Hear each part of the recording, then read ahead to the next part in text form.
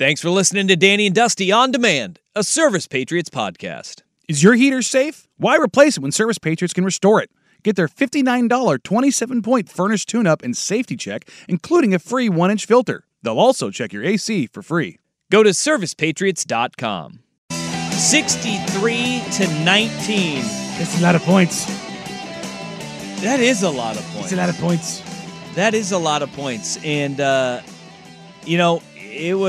it was a butt kicking, but it wasn't always that way. And during my halftime interview with Dan Lanning, Ducks head coach, he was a little bit more spicy than I thought he would be. Don't beat ourselves. Really disappointing start, really disappointing half, right? I don't care what the scoreboard says. We have a standard to play. We didn't match it in that half. You wouldn't think that the score was 35-13 at that point. No, because there was a certain level of sloppiness. And it was a big level of sloppiness. Particularly in the first quarter when you've got a snap that goes off a wide receiver's leg. You've got an interception that bounces off a guy's chest. Same receiver. Yeah. Well, the first one's not his fault. That one's on the center. No, that would be the second one. The snap. Second, yes. Yeah, the snap was the very first play of the game. The ball was not wet. I mean, and this is the atmospheric river did not appear. It poured for probably, and I should say during the game. 3 minutes is when it actually rained hard. Mm-hmm. Like the entire game, actually raining hard was about 3 minutes long. Yeah. There were some sprinkles here and there. It was mostly dry. It was a very normal Oregon November day. But that very first play of the game, Tez just was starting to run with the ball before he caught it. Mm-hmm. And that was an interception. It's a bad luck Chuck ball right there.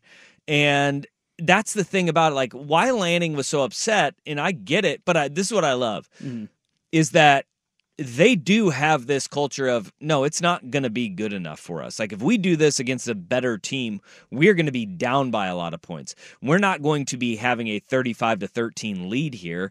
We are going to be in a fist fight where either it's going to be tied or we're losing this game.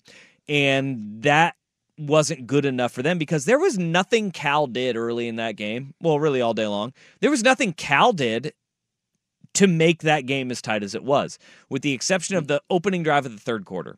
When they marched down the field and they scored, that was the only drive where you were like, oh, okay. Yeah, even in the first quarter, Cal puts a couple plays together, and then who was it? Was it Rogers? Was it Casey that threw the Cal offensive lineman? Yes.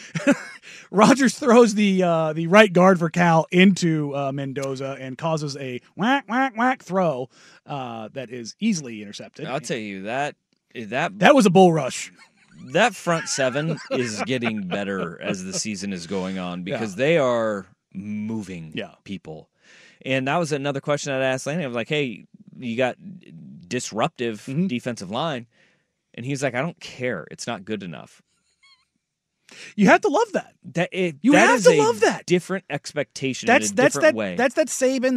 That's smart. That's unless you're perfect, which nobody ever is. Mm-hmm. They don't accept it. Yeah, and especially. I don't think Lanning will ever admit this, especially after dropping the game in Washington. Yep. Now he's got that. It's not the fan base. It's his own stuff lingering over him. Because he knows that in order to kind of, I don't want to say redeem, but to shake that off his back, he has to be perfect. Yep. He has to have his guys ready and go out there. Next week, they got to go beat the crap out of USC. The week after that, they have to go out there and do it again so that they can get to the Pac-12 title game and go redeem that. And I think what we saw was exactly what we were talking about last week, and it was kind of my fear heading into the game was, do they finally exhale after the coach who demands that excellence said after that Utah game, we put 4 quarters together. Yep. It kind of appeared that way, like you just take your eye off just a little bit. But look, they have more talent. They're a better team. It'll come back. They won 63-19. This week, you're going up against a team that offensively, you can't have any lapses when you're on defense. That defense is terrible at USC, but if you give them multiple offensive opportunities, they will shred you. And they'll keep they're a momentum team. Yeah. And that's where it's going to be coming down to physicality this week, and it's going to be a fun game to kind of well, I think it will be because of matchups. I mean, styles make fights and matchups, and we'll see kind of Oregon matched up really well with Utah, right? Yes. Because that was a physical, we are going to put you in a phone booth and we're gonna make this a game not 53 and a third, but in a Between 10 by hashes. 10 cell, right? And we're gonna make sure that this thing does not get squirrely. They matched up really well with Washington in the second half, but Washington put points up. They put yards up. Yep. There was yards to be had. They gave them fits in that first half. And look, USC's built more like UW than they are Utah. For sure. And so when you look at with the dominating games that they have had, which has been most of them except for that Texas Tech game and the Washington game. Yeah. They have just absolutely put their thumb on the scale, and they have just leaned on teams. It's been with physicality and not against these high-powered finesse teams like UW and USC will be. So that's what the matchup is going to be an interesting one. No, it will be. And again, I think Oregon's going to win this because, my God, the things going on at USC right now are not great. Pretty bad. But Caleb Williams, I mean, that throw, Dusty, that throw that he had escaping the pocket, rolling back to his left, throwing into the deep corner of the end zone is, whoo, buddy. When I was watching, that was an incredible throw. He has incredible throws.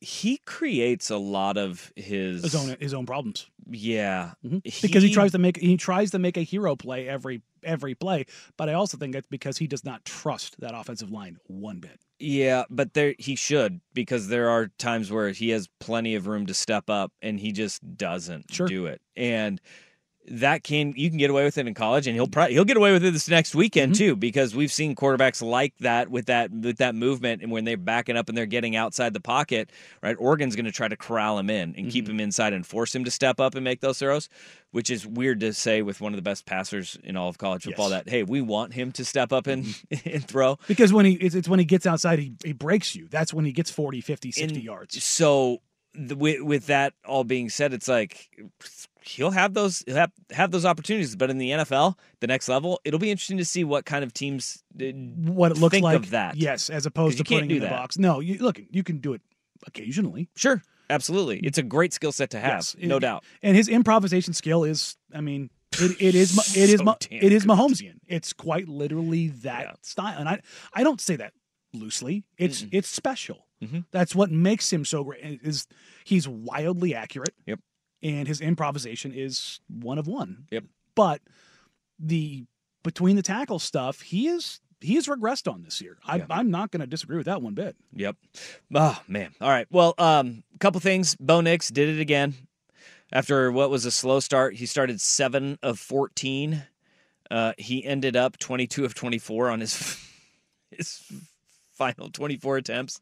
That was a pretty dang good effort by him, 386 yards. And then Oregon ran the ball very well again.